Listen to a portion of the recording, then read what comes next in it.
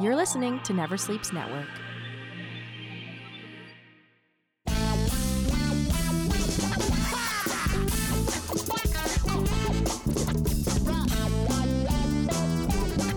Hello and welcome to another episode of the Potato Files here on Never Sleeps Network. I'm here with my guest this week is just celebrating 15 years in Canadian stand-up comedy, and if you've never heard of him, it's because he's a Canadian stand-up comic.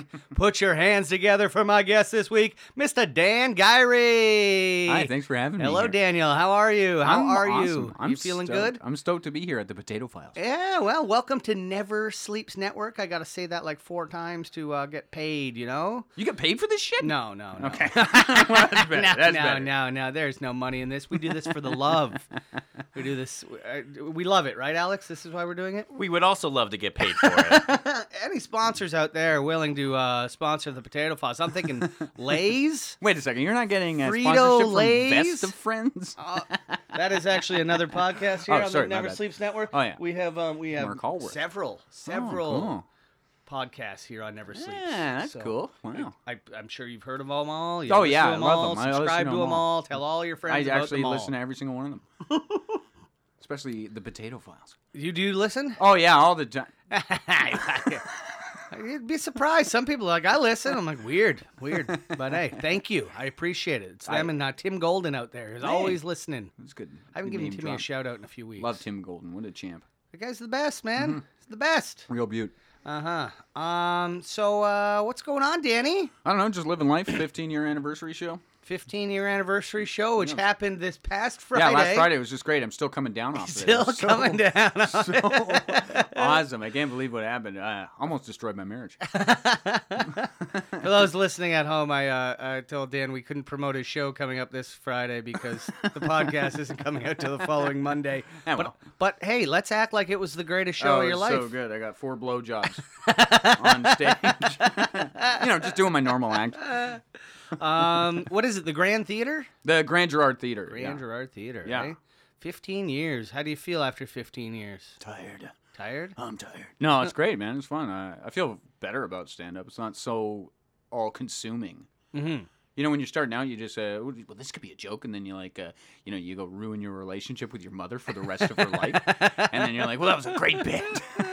How is your relationship with your mother? Well, she's dead now, so it's fine. Oh, okay. No, it's well, good. Then I love her. She's best. she's not pissed off at the joke anymore. No, she was always a pretty big supporter. That's good. My mom's a big supporter.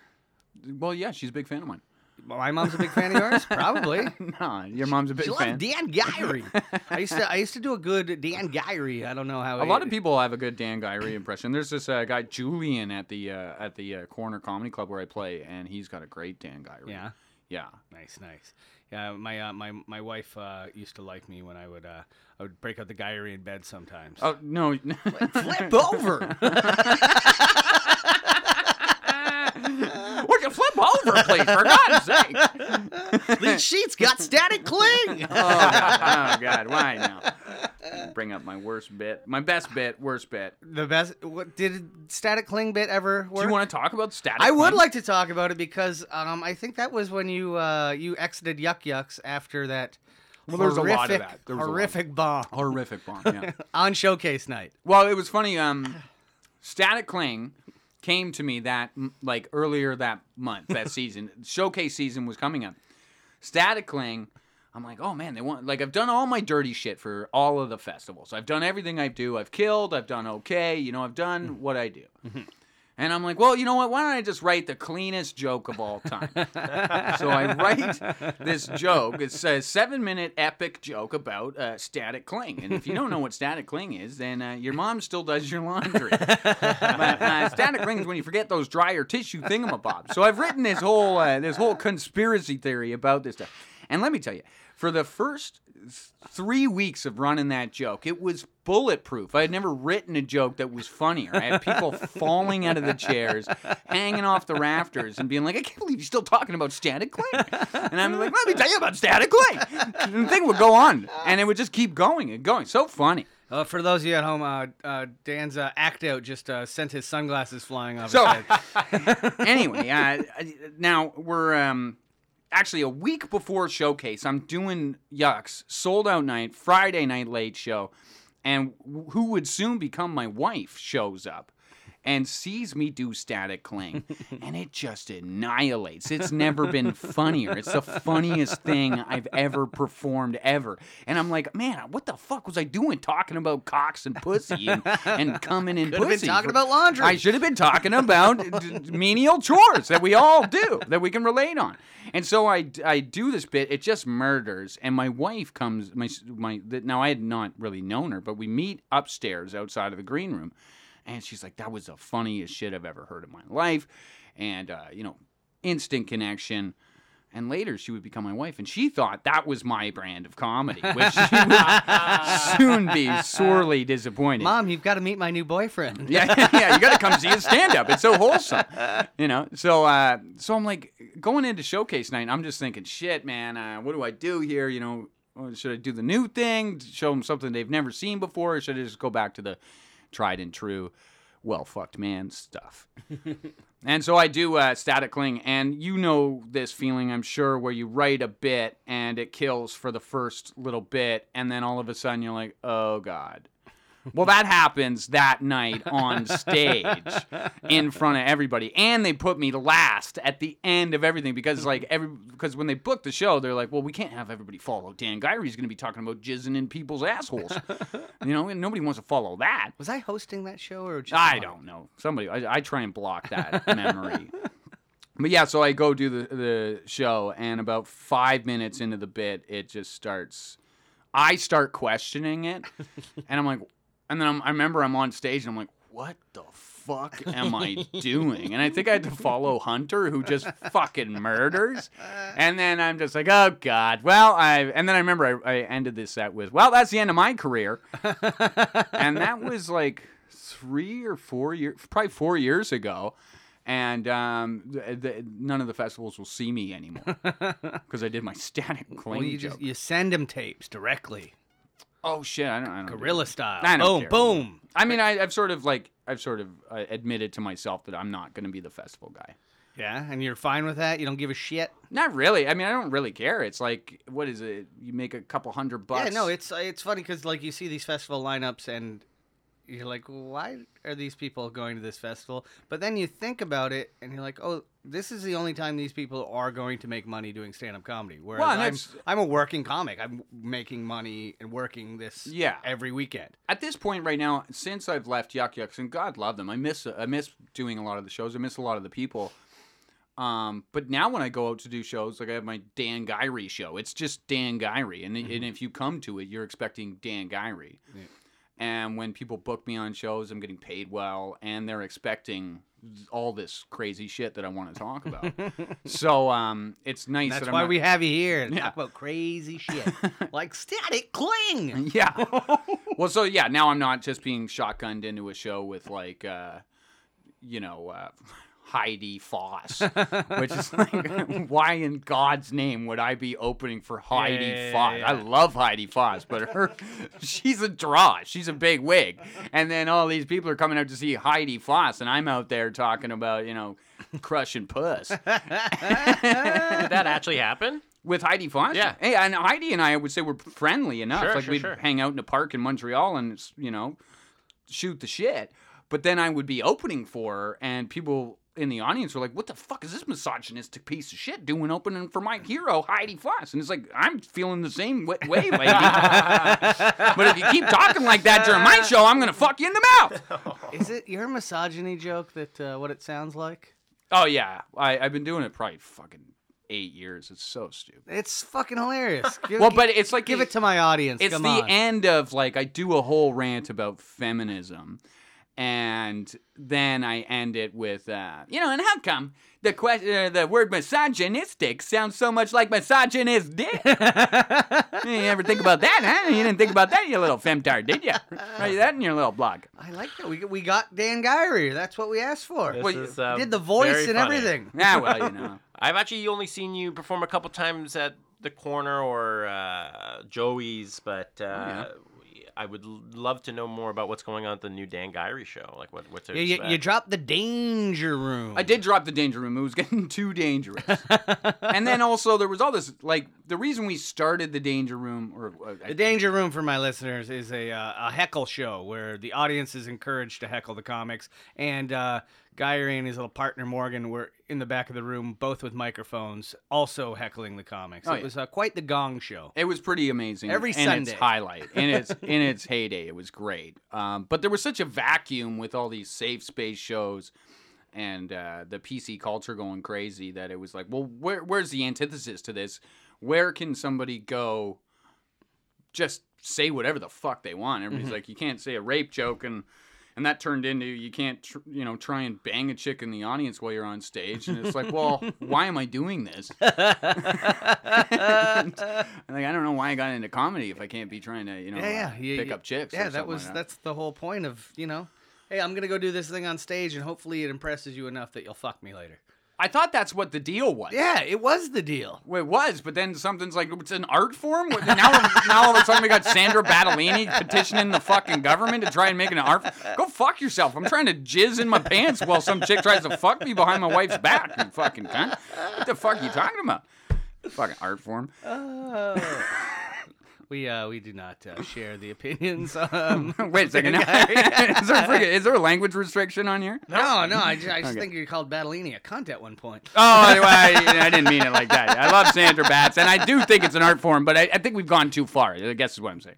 No, hey, if she wants to get us money, then she's got my full Nah, support. I don't buy it. I think part of the reason why Canadian comics are so prolific is that they have to do it on their own and produce it themselves. And I think when the government mandates money to grants, it's always going out to some freaking guy dancing around in leotards in the center of friggin' Yonge and Dundas.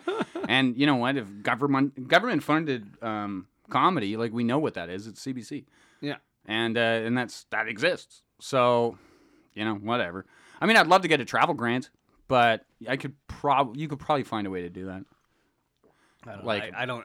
It's too much paperwork for me to look into all this shit. You know what else you could do? You could go sell out shows, and then you get like a bunch of money, and then you just pay for your travel, and then you go pay your taxes. You could do that too. Do you do much road work anymore? Ever since I just had a kid and I'm married, and I'm really focusing on just actually having a life. I toured the country 9 times coast to coast with Yucks, and probably spent like 3 months on the road for a good 6 or 7 years. It destroyed so many relationships in terms of just having to go and start over again that there's a bit of arrested development there. And Well, it's a weird thing. Like now with wife and kid, you can't be fucking taken off for a month. Well, or you nor can, do I you're just want to. Yeah.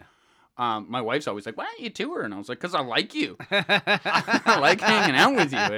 Believe it or not. And then she asks again, why don't you tour? Why don't you go tour, Guiry? It's like, did you just call me Guiry? Did you name your child Guiry? Or is his last name is Guiry. Yeah. Is I'm it not a girl gonna say or boy? his name online. I'm gonna find him. It's a boy. I'm gonna find him. Does he already have a Facebook profile? We're not going to talk about my kid, okay? Let's just move it around. Okay. He's great. He's awesome. Everything's great about being a dad, but I'm not, All right, man. Your cum. I don't know life. who listens to your podcast. Your cum made life. Okay. Yeah, We're just curious. It's good. It's good. Being a dad is fucking great. I'm not going to let these fucking internet twerps friggin' stalk my kid. You know what I'm saying? What are you trying to do? Is that why I don't know if it was a boy or a girl? Yeah, probably. Yeah. I'm not down with that. I had a friend used to just post like pretty much body parts, never a face shot of their kid. What the fuck? And I'm piecing this fucking kid together, man. That's funny. But yeah, and then I don't know. Some people try to use their kids just to get those clicks. Clicks are clicks, right? I don't Want those understand what likes? the whole click thing is. Yeah. Like, most of the times I get a lot of clicks, everybody's mad at me. You're very outspoken.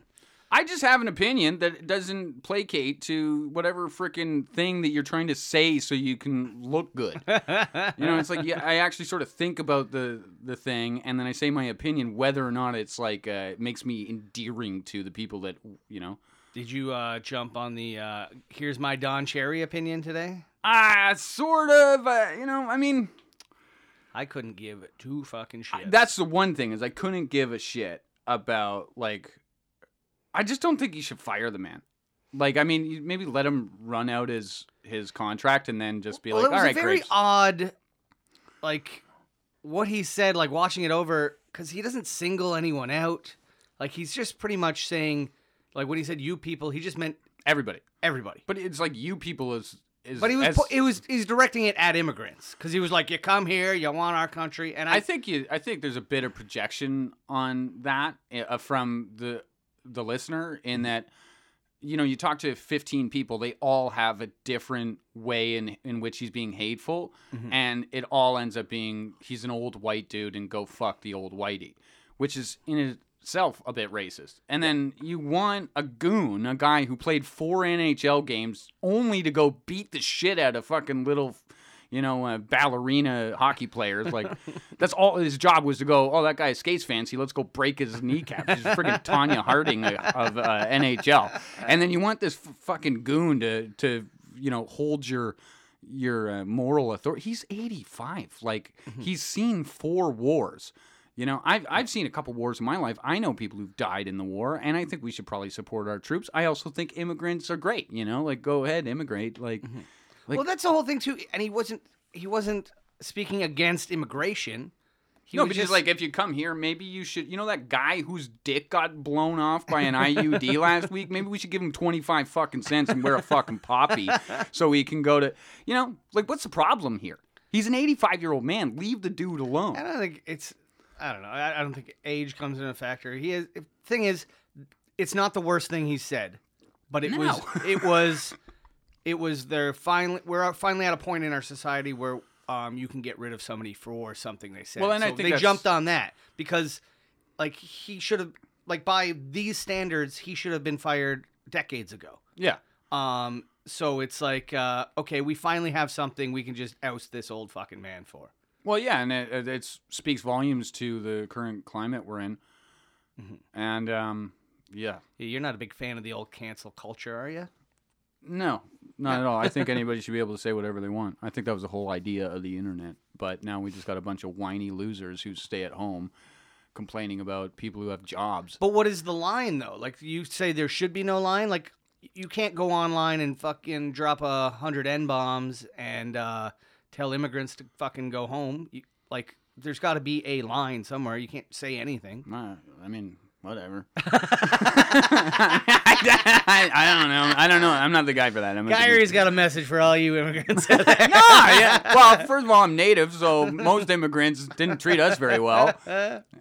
Do you think old Grapes would be mad at the natives if they weren't wearing their poppies? I don't think Grapes gives a shit. I don't know. At the end of the day, I don't care. I think the cancel culture is ridiculous. I think people who think it's good that an old man lost his job. Well, I think you're kind of missing the point. What pisses me off about it, I couldn't give 2 fucks about Don Cherry. I don't care that he's not going to be on TV anymore. But it's like people like fucking Ron McLean who are sitting beside him, like, nodding while he's saying these things, and then he's like, "Oh, everyone's mad, so I'm sorry I didn't say something about his rude comments when, like, in the moment." Like, no, you were fucking nodding your head, going, "Yeah, they should fucking do it." But that's what he's been doing for 60 years or whatever. Like, he's basically just been a bobblehead for some crazy guy to rant about, you know, junior kids hockey dudes checking each other in the face. Yeah, I don't know, man. It's hockey, man. So, what are your feelings on our recent visitor from America, Louis C.K.? Oh, yeah, that was a great show, man. Did you go see one? Yeah, it was awesome. Yeah, I saw 2, and they were fabulous comedy shows. I mean, you could tell he was a bit rusty, but it was still very funny. And Kira was at all 8 shows, and she said it just tightened. Oh, yeah, for sure, Like, because he's been forcibly taken a year off, and then anybody's going to get rusty. You have to take a Tuesday off. You get a little bit of rust, and you're like, ugh. Yeah, no, when I get back from, like, Maybe the static cling bit will be good. I get back from a stretch at the cottage, I'm like, I don't know, like, if I'm going away, like, me and Carol, we do, like, 2 weeks up north each summer, and the week I come back, I'm stacked with open mics for the whole week, just so I'm not fucking going into a Friday show going, oh, what the fuck was that punchline again? Sure. Yeah, you gotta be out there. You gotta flex that muscle. Yeah, and he's also got to come out and write all this new material. So you're watching new material from a guy, but it's like pretty well muscle memory. It was really funny. It was a clinic. Mm-hmm. The openers were amazing. Shannon Laverty did a great job, and I mean, again, I still, and I've said this from the day one, and I've been canceled 10 years ago for saying this when I first heard the rumors. I don't understand what the problem is. I really don't understand. You go to a hotel room after a show, so you're admitting it's like 1 o'clock in the morning, you've had a couple drinks, and you don't expect to see a dick? I mean, I've gone to my buddy's hotel room. He's shown me his fucking mangina.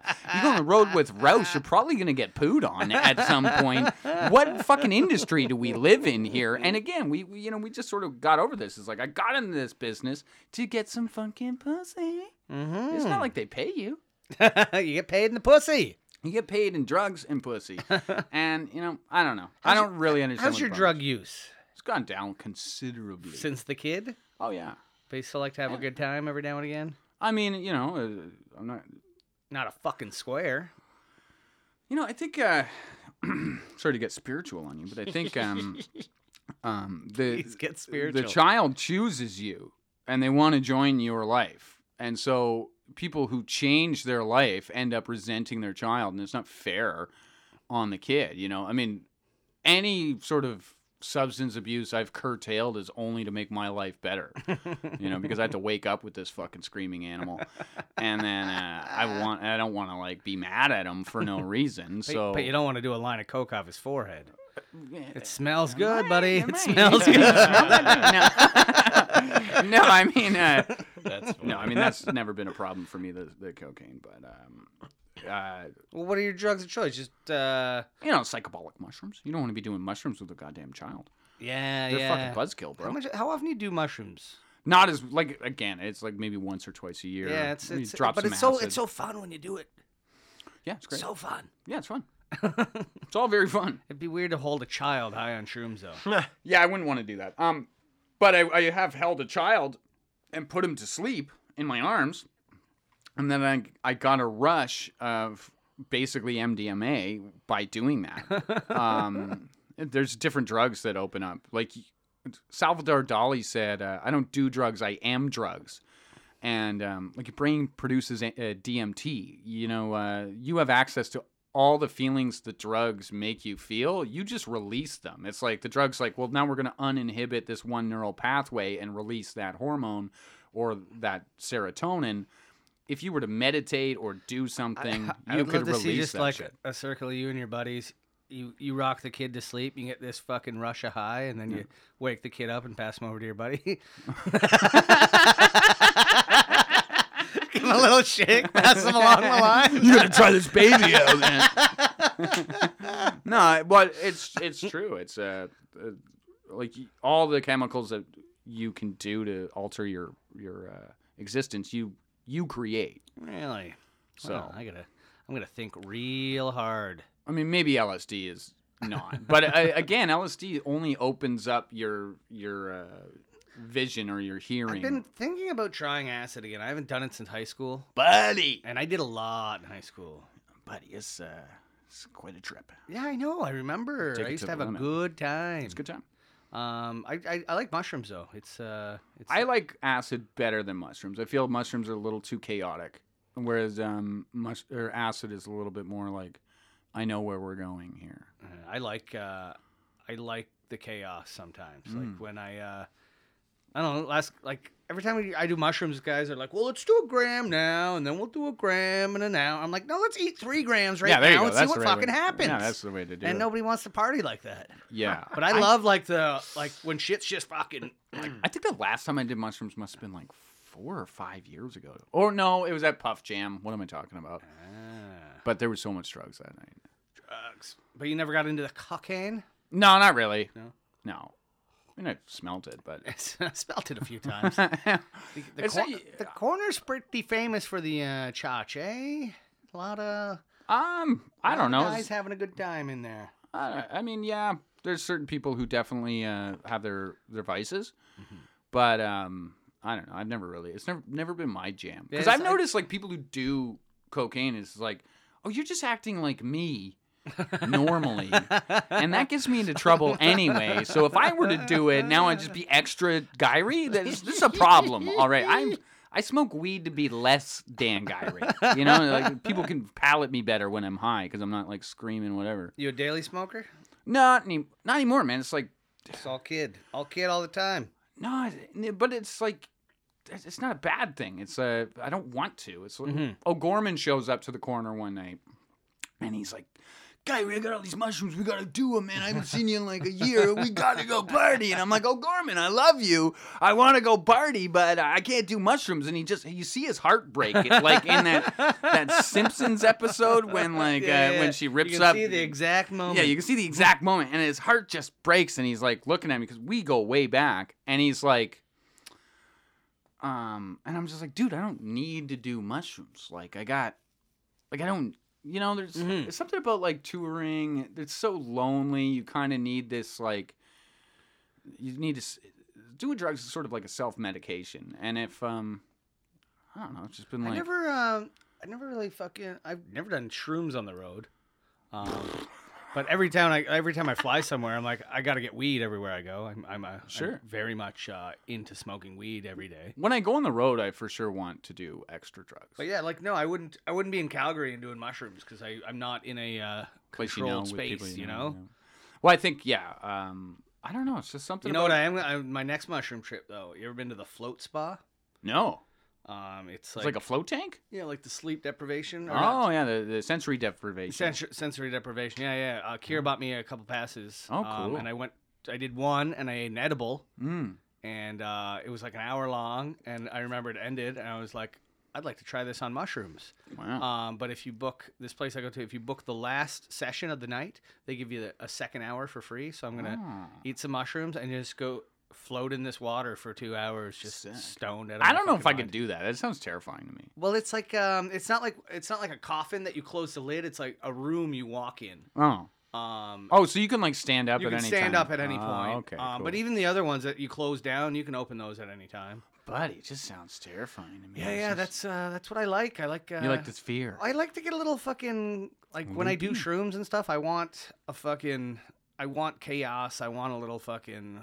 I don't know, because I can always tell myself that it's the drugs, and I don't let myself lose my mind. Right. I'm like, this is drugs, and it's doing what it's supposed to do. Oh, buddy, man, mushrooms to me are terrifying. So many existential mind trips. No, not me. I just laugh like a motherfucker, man. Well, you must have a very good life.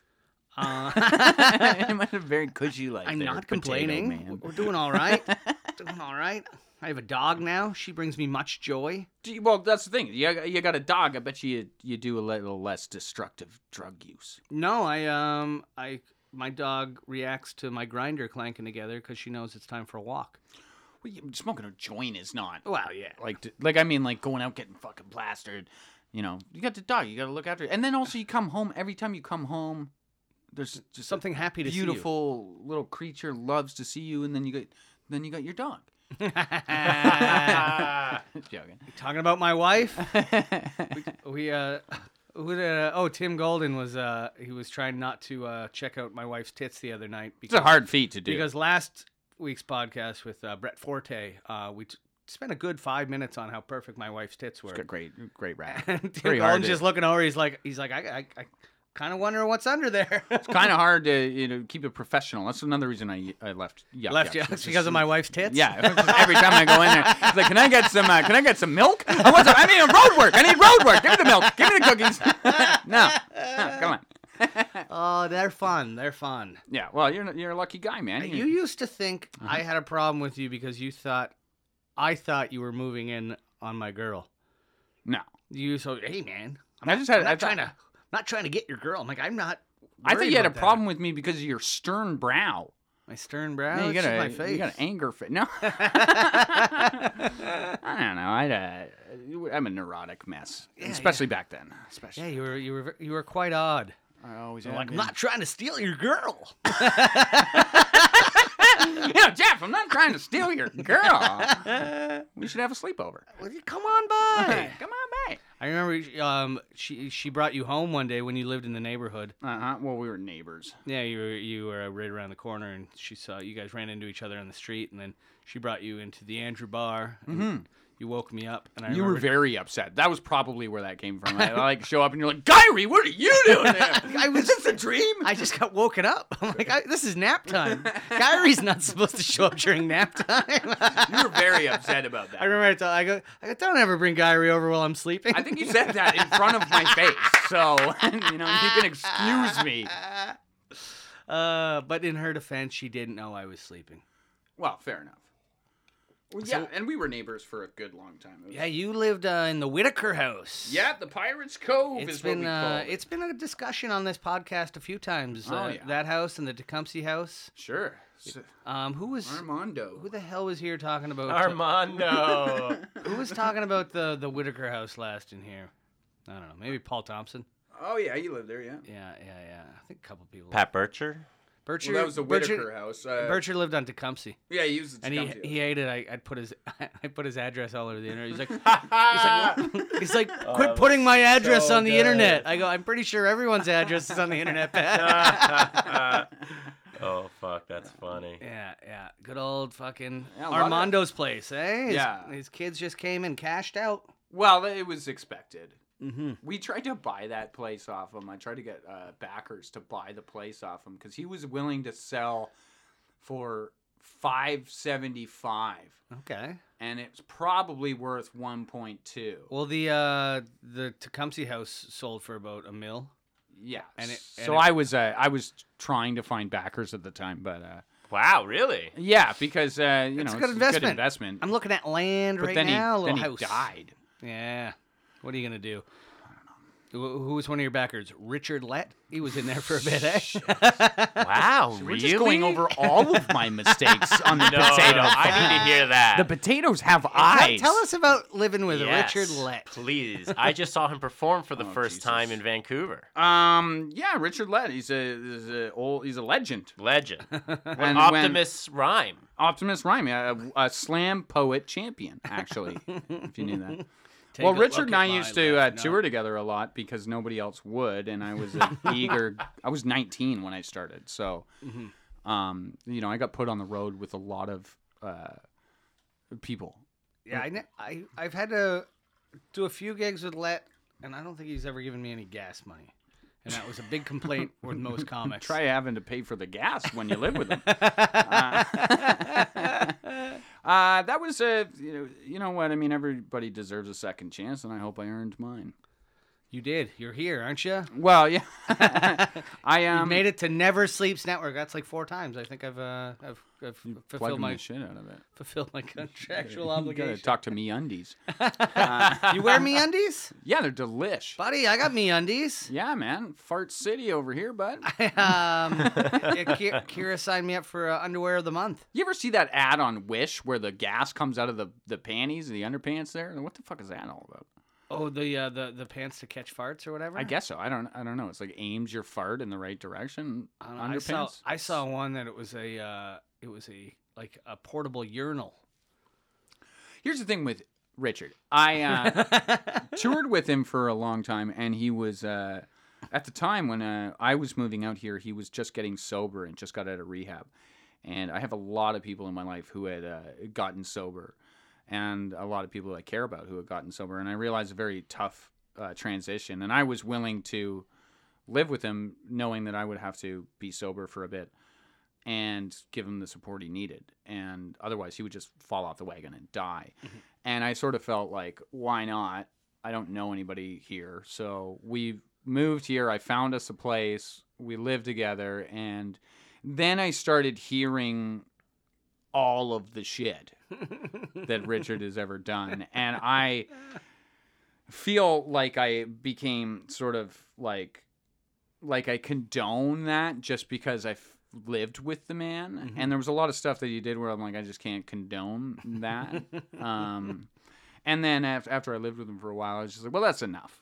That's enough. And then he ended up moving into, because you didn't move right into the Whitaker house, did you? Well, we lived in Kensington Market for about a year, And then I was moving out, and I said, "You're not coming." And then the move-out day, he hadn't found a place to live. And my drummer from a band I was playing in a reggae band, and he and I were going to move into the Whitaker house and turn it into a fucking party zone.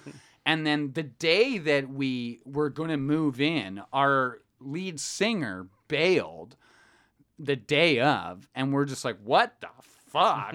And then Richard's like, well, I don't have a place to live. Do you wanna? I was like, well, no, I don't. And then he moves in there, and now we're stuck together for another 6 months or like whatever it had been. And it was grueling, to say the. I remember at one point we had this house party, and the entire house was just filled with black people, because we played in a reggae band, and the place was just filled with black people like this. It was such a culture shock for me, because I'm from Calgary, and I maybe met like 3 black people in my life at this point. But anyway, everybody's like hooting and hollering, and like at one point somebody walks into the washroom while this girl's taking a piss, and she's just like, ah! Ah! And she starts screaming and running around the house, telling everybody that somebody walked in on her while she's pissed, and it's going on way too long. And I was like, yeah, okay, it was a mistake. Just calm her down. Like, lock the door. Yeah. We're all adults. We've used the washroom before. The house is full, and then Richard comes in, and I just remember him walking in, and you see this like look of fear in his face, and he towers above everybody because he's so tall. And I was just like. That's one memory of Richard I will always remember. All right. R.I.P. I mean, I wish him the best, but he also at one point, because when we moved into the Whitaker house, I'm like, dude, we're just gonna have liquor here, because in the last place I was like, we're not gonna have liquor here, so that help with your sobriety or whatever. And then when we move into the Whitaker place, I'm like, fine, you can live with us, but we're gonna have liquor here. Just fucking deal with it. So. At one point, somebody gives me a 2-6 of Jack Daniels. And I don't even really drink Jack Daniels. I think it's fucking trash, by the way. It's fucking garbage. And so I'm just like, whatever. I'm leaving this in the fridge. And I remember I come home one day, and he's put it upside down in the sink.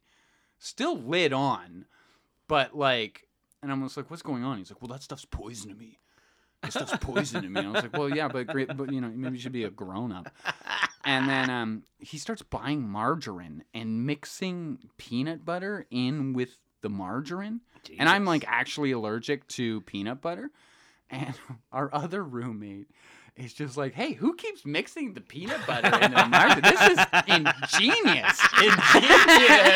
And she's just like eating all this peanut butter and margarine sandwiches. It's like, this is the best. Great idea. And I'm like, that's too good. Who's mixing peanut butter into the margarine? And then Richard's like, well, you're going to keep poison in the house for me. I figure I may as well keep poison in the house for you. I'm He's like, just dude, doing it out of spite? you could literally kill me. Meanwhile, I don't eat fucking margarine because I'm a chef, and that's psychotic to eat margarine anyway. What the fuck is wrong with you? Use some butter, use some olive oil or whatever. What? You're a fucking pleb. We have vegan margarine in my home. I don't even want to get into that. But yeah, I remember that was like one of the last straws where it's just like, dude, that could actually kill me. Whereas if, you can choose not to open a bottle of booze. Yeah. And you can also choose not to live with people who don't want to live with you. And be a grown-up and find your own place. When did you move out here? 2010? Okay. Yeah. And how... I was like 24 years old. So how long did you live in that Whitaker house? Ooh, a while. Probably... I have no idea. That whole thing is a blur. Did you bring your now wife there? Yeah. Yeah, and she was okay with that? No, she made me come to her place. Jarrett Campbell, when he was living in the living room over at 90 Tecumseh, his current girlfriend, she never stepped foot in the house, and he wouldn't let her. Yeah. He's like, no, we go to your house. He's like, I'm never going to put you through this. Yeah, that's basically it. Were you in the house with Garrett Jameson? No, Garrett was there before I was. And then he, I think, I moved into O'Gorman's room. And then Garrett was living where Richard would end up living. Because I think that's the last guest that was on here that may have talked about that house. Yes. The haunted house.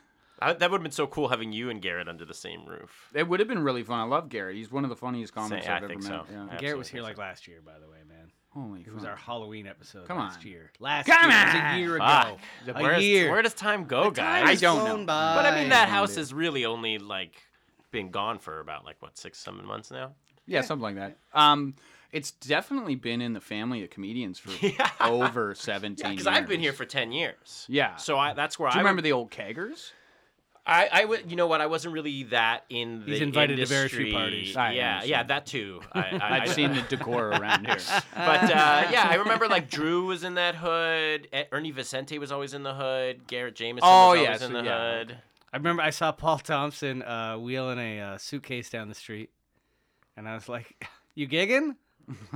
he's like, yeah, man, I got a flight. I was like, "Oh, cool, we'll have fun." And he looks at me, and goes, "It's my fucking laundry."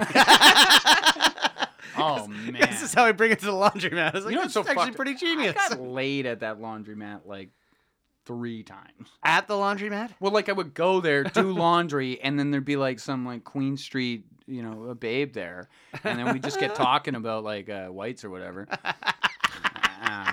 The clothing we're talking about. No, the race. God love the whites, eh? No, we'd be talking about laundry or something, and then next thing you know, it's like, you want to come back to my place, smoke a fucking joint, and There you go. We got an hour to kill. Okay, yeah. Is that downtown living, baby? yeah, put an extra quarter in. Live it up. Get that shit dry. Let me get you a bounce sheet so you don't get static. Listen, Let's get that shit dry.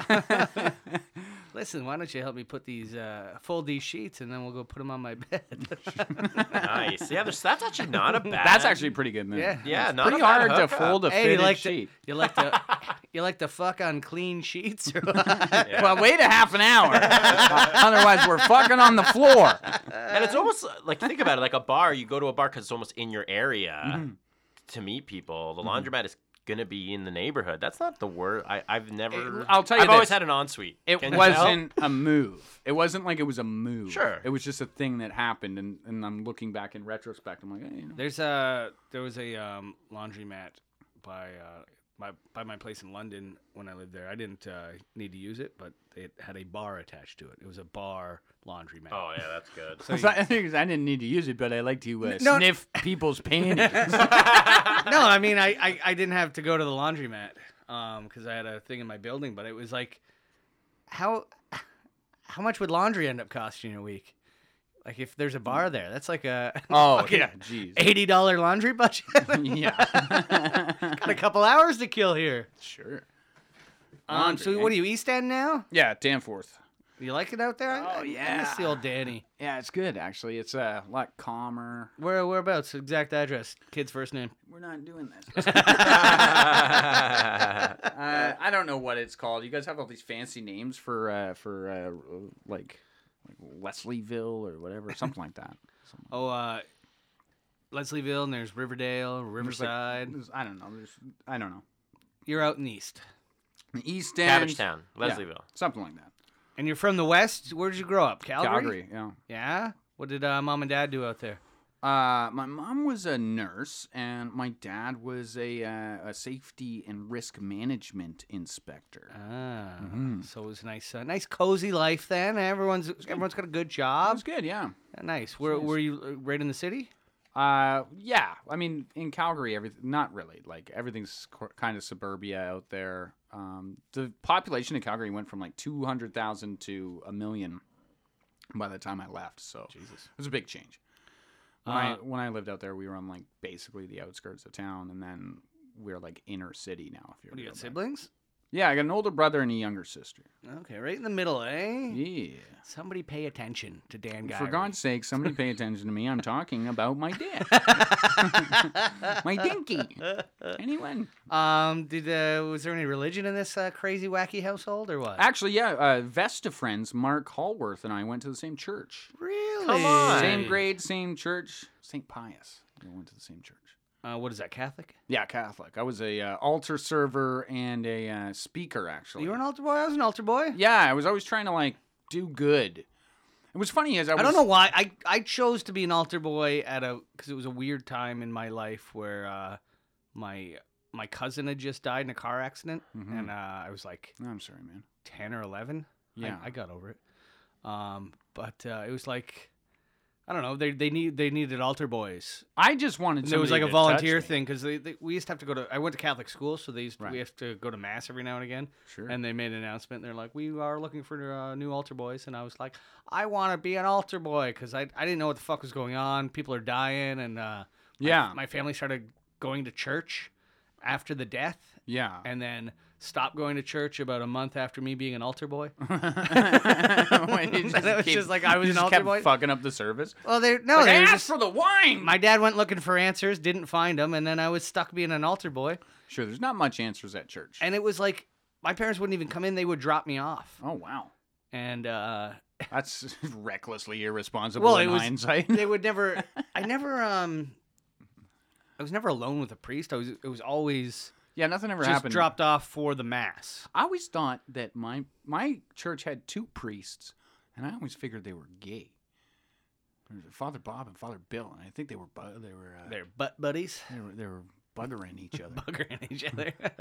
So we were always safe in our church. My priest I was served under is currently in prison for touching little kids. Jeez Louise. Yeah. It's a good thing you're an ugly little kid. I was fucking cute, man. Yeah, you're still a cutie. I'm just fucking with you. But yeah, the priest. So the priest I served under, Mm-hmm. he ended up getting thrown out of the church because they found out he was having an affair with 13-year-old boy. Noah, one of the mothers from the choir, one of the choir mothers. What's the problem with that? So yeah, they find out he's fucking banging a woman.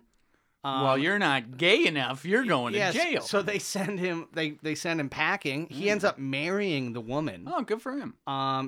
Just listen. It's Okay, not. all right. It's not a good ending here. It's not a good ending. It's a lot of ups and downs here. Roller So coaster. then, while they're married, she has a daughter a year younger than me and a son like 3 or 4 years younger than me. Oh wow. And while they're married, 2 kids from the 70s came forward and like accused him of whatever, and he got arrested. Oh, Jesus. And the very next day, his stepson killed himself. Oh Jesus. So if those 2 aren't fucking connected, it's a crazy, crazy thing. That's fucked up, man. Uh-huh. Well, you know, So this fucking piece of shit can rot in jail. I'd say rot in hell, but that doesn't exist. I figured there's a battle between good and evil in every institution on earth. Did the religion stick with you? Some of it. Yeah? Like I just said, I think there's a battle between good and evil. It doesn't surprise me there's evil people in the church. It also wouldn't surprise me there's righteous people. It doesn't surprise me there's evil people in government. Same thing with good people. Yeah, but is that a religious thing, good and evil? No, it's human. Yeah. And I think that's like the book itself is like a recipe for having a good life, and it's been passed down. It's the oldest book of all time. No. Are we talking the First Testament there? That's Alex's Bible. Oh, sure. But there's lessons in The there. Quran? There's the lessons in the Old Testament too. There's like this whole freaking part of it where it's just like this guy kills this guy kills this guy, and it's just like if you read it all, you're just like, well, that was boring. But then it's also like, holy shit, 10,000 people killed each other just for revenge, and it's like you get to walk away from that story and make up your own mind. Is like, do you want to be Chad who killed Eric, or do you want to maybe just like forgive? You know, and it's like every story in there has a message. If you're not just taking it fundamentally, you could walk away with. Will you be passing those messages along to your child? Probably not. I'll probably just try and communicate to my son, and I think that the universe and God are synonyms. Synonyms. Like I think that life is a byproduct of consciousness, and we are the universe realizing itself. And then Did you eat acid before you came here? I am acid. I told you this. What did you just activate? What chemicals did you just activate in your brain? I think that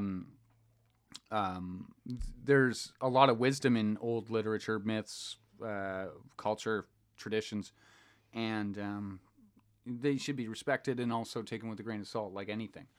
Mm-hmm. In terms of religious, I don't think so. Spiritual, I definitely think there's a higher power, and I do pray. but it's just on the weak.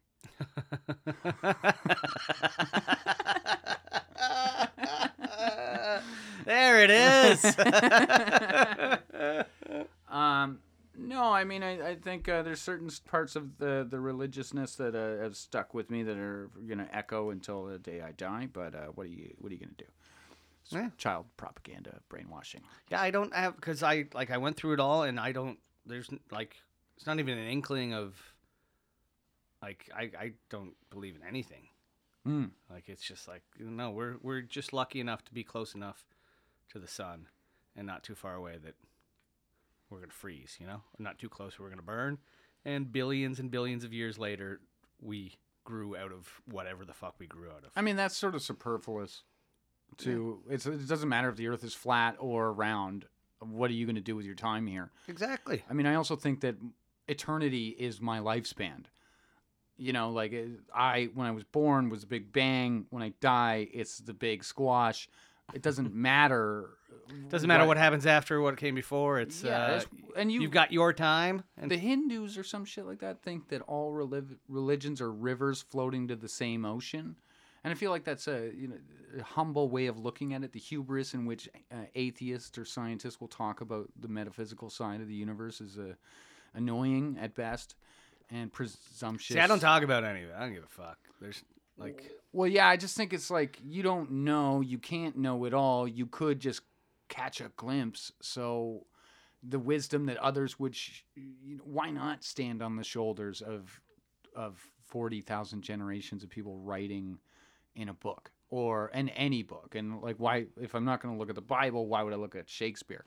And why would I look at friggin' Thomas Hardy? Why would I read Bukowski?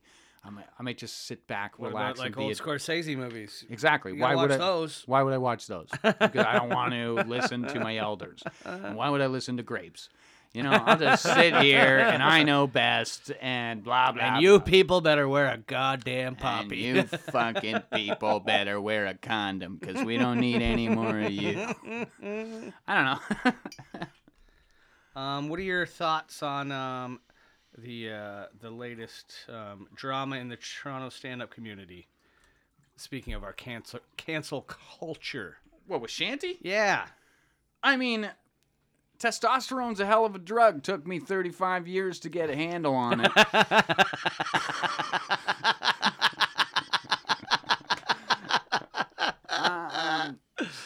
You're going to get a bit punchy when you start putting that shit in you, eh? Yeah, I mean, there's a reason, those sheep smash heads against one another. We try to keep it male on male, though, would be my, I don't know who said this, but, they became a male and then immediately got canceled. So I think that's sort of it was sweet full justice. Transition to white man. Yeah. And so I think that's it's hilarious in a way. And I also think it's, you're going to create safe spaces. It doesn't surprise me. It's run by a bunch of wolves in sheep's clothing. Mm-hmm. And that's another reason why I started Danger Room was that you'll notice there's no crazy accusations about the guys at the corner other than, maybe they like their drugs. Yeah. And that's because we're a bunch of pirates who tell you like it is. If you come here, I'm going to grab your ass. And if you don't want to, don't come here. And I think there's a sign going in. Your ass might get grabbed. Well, now, obviously, we don't actually act like that. You probably find we're pretty good gentlemen. We just might want to fuck. I mean, yeah, that's what you're there for, right? So, you talk about all these safe spaces. We don't have HR in comedy. We have a bunch of crazy people who are on the spectrum who are, about to lose their job at any day because they want to go talk about their dick in Vernon and took an extra day off for Who books that Vernon gig? Kelly. Anyway, not anymore. So why are you expecting us to be like this thing? And you know what? I think somebody on the Shane Gillis controversy thing was saying this. The problem is we let all the theater queers into the game. This wasn't for you. You want to go play dress up, go fucking rent out a theater and go put on a wig and fucking dance around pretending you're a dog. Whatever you want to do. This isn't for the drama nerds. I This is have a feeling I got to do a Ron McLean apology on the next podcast. sure. And listen, I'm not talking about being gay. I'm talking about the weirdos Yeah, I know, who I know, like I know. have their little cliques. Comics aren't cliquey. We're like, for the most part, loners who like to deconstruct things and think about it. And the amount of sacrifice you have to give up to be a comedian, it's an insult when these little cliques come out and say you got to play by our rules or else you can't play at this club or whatever. It's like, dude, I have lost so much of a normal life to be able to be as funny as I am and work on my craft. For you to come in here, Your art, you'd say. go fuck. Sure. But obviously it's an art form. I'm being hyperbolic. It's a tool in the... No, I know. This is why we brought you here. Anyway, I just think it's funny. Like, you got these... like, there was that freaking child pornographer guy who was like the femtard. Kai Fox. Yeah, they loved him. I couldn't pick that guy out of the lineup. I have no idea who he is. He was a super beautiful, handsome ethnic. And they propped him up as being the next big thing. And then next thing you know, he's a freaking child diddler. And then... Somebody tried to tell me, they're like, oh, it turns out he was sleeping with a 17-year-old and sharing pictures of her, and that's why he got arrested. It's like, no, you don't get arrested for child porn for that, okay? You've got hard drives full of things. Even still, it's a sting operation. You're going to go play the game of being this social justice guy, and you're going to share pictures of your girlfriend who's underage. You're a fucking sick But that fuck. wasn't it. He had hard No, drives. I get it. full- But like- even still, if that's your justification of Yeah. it, you're a fucking sycophant retard. Yeah. What the fuck is wrong with you? You know, you don't share pictures of your girlfriend. Maybe, like, you're like, oh, look at this fucking, like, cleavage shot my wife just sent me. Maybe. Even I would then, like to see a picture of your wife breastfeeding your child. I would like right now to see a picture of your asshole. Jeff, show me your that's You a want the decent live trade. shot? That's You a want the good live trade. shot? A lot of people want to. Just look at her Instagram. My wife's a figure model. You know. Anyway, it doesn't surprise me these people who stand on these platitudes and tell each other and how to be, are projecting their own bullshit. It's like what Cosby used to do. It's never Jim Norton telling people how to live their life. It's, you know, Yeah. I don't care what you do with your life. Don't hurt people. Well, that's the whole thing. Like, just Go on stage, make me laugh, talk about whatever you want. The second you tell me how I can use my brain, you're burning books. You're literally burning ideas. My thing is, if I'm the universe realizing itself, then if you're telling me I can't say things, you're telling me I can't think things. If you're telling me I can't think things, I can't do my job as an artist, which is to scientifically categorize the human existence. And then when people tell us not to do that, you're not doing your job. You're not a spirit. You're not a star child anymore. You're a freaking fading little ember about to die and disappear into the ether, and you're scum. And you know what? Go fuck yourself, because you probably only joy in life is diddling little kids or beating up chicks. And the proof is in the pudding. oh shit. So I don't know. That's my opinion. I like it. I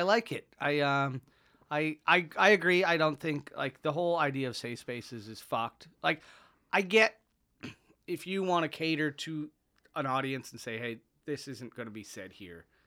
Well, you better show me the money, because the I'll whole go thing do is- your corporate gig. Yeah, but the whole thing, like, take Crimson Wave. They have a room where they say there's no rape jokes, and that's fine for that room. But don't tell me I can't say a rape joke on my show. Well, that's what they did to me. Yeah, that was well, when I that's- actually that's started what, the day like, room. I get what you say, like, No, this okay, what they did you're to not me allowed is to say I these went on things stage.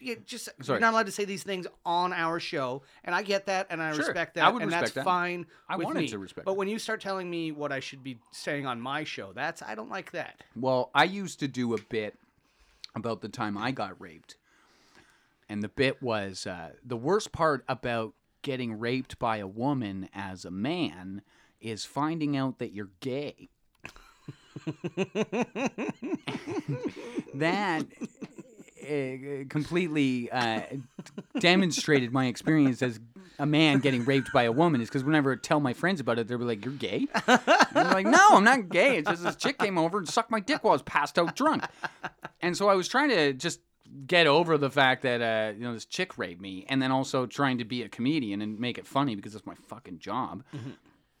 Then I went to the Crimson Wave because at that time I sort of thought we were friends, even though we had differing ideologies.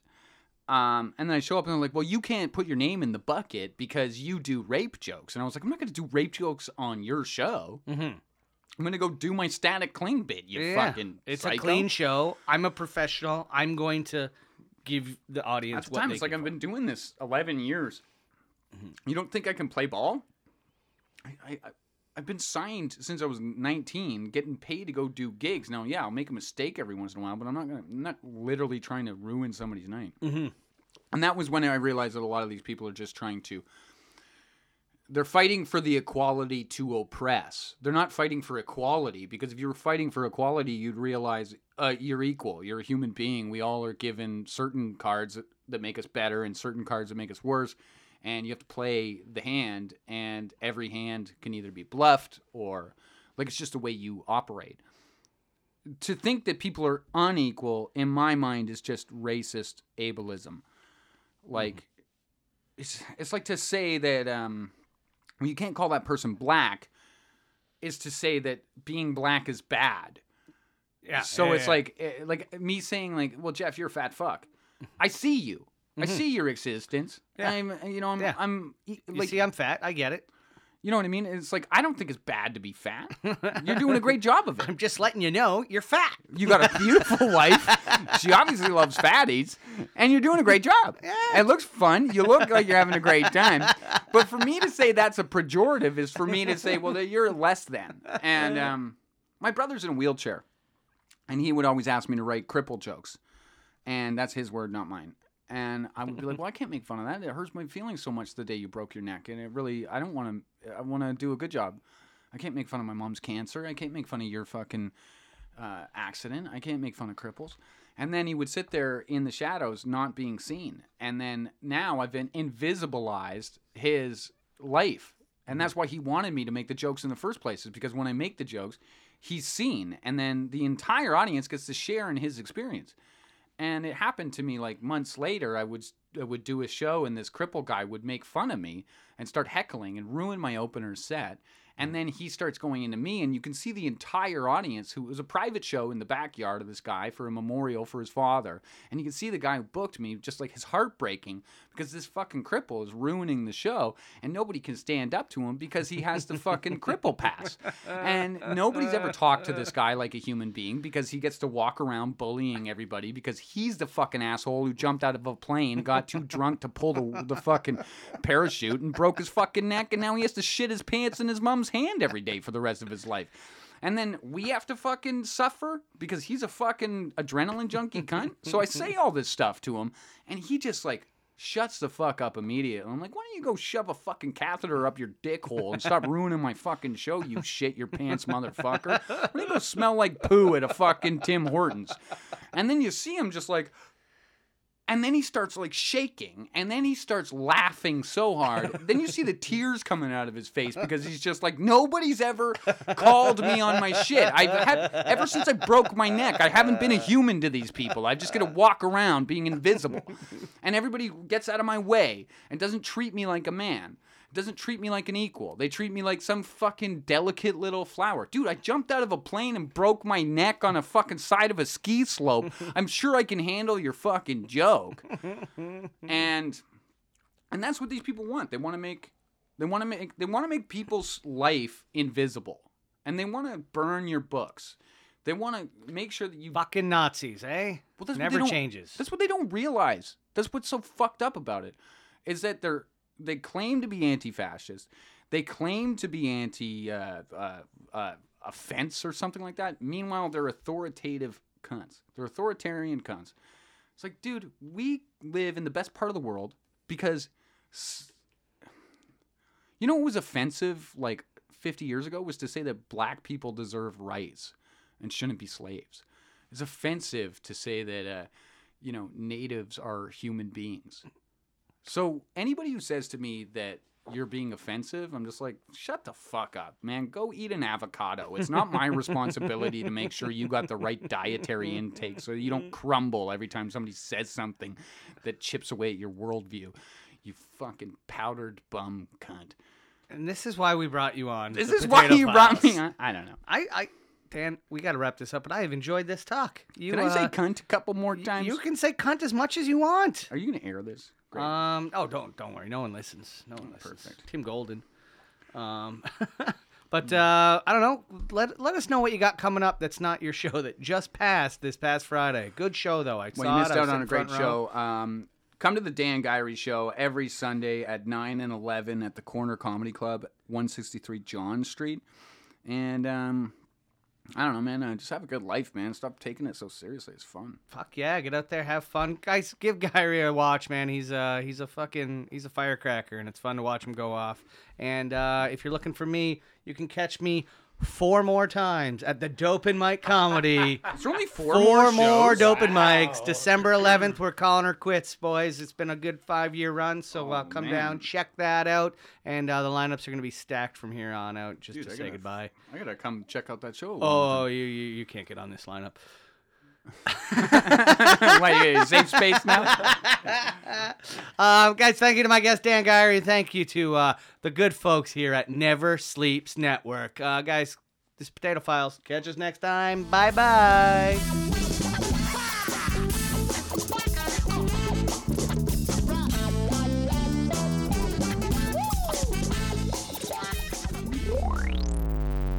Never Sleeps Network.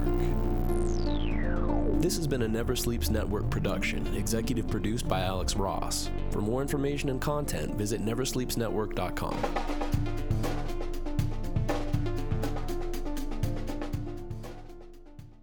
Hello to the 5 people still listening and Mom. Thank you for listening to the Potato Files here on Never Sleeps Network. Now that you're done this, go check out another NSN podcast created right here in Toronto. Comedy and wrestling fans, check out Casey Corbin's wrestling podcast, Talkin' Wrestling, here on NeverSleepsNetwork.com. Thanks for listening. Bye-bye.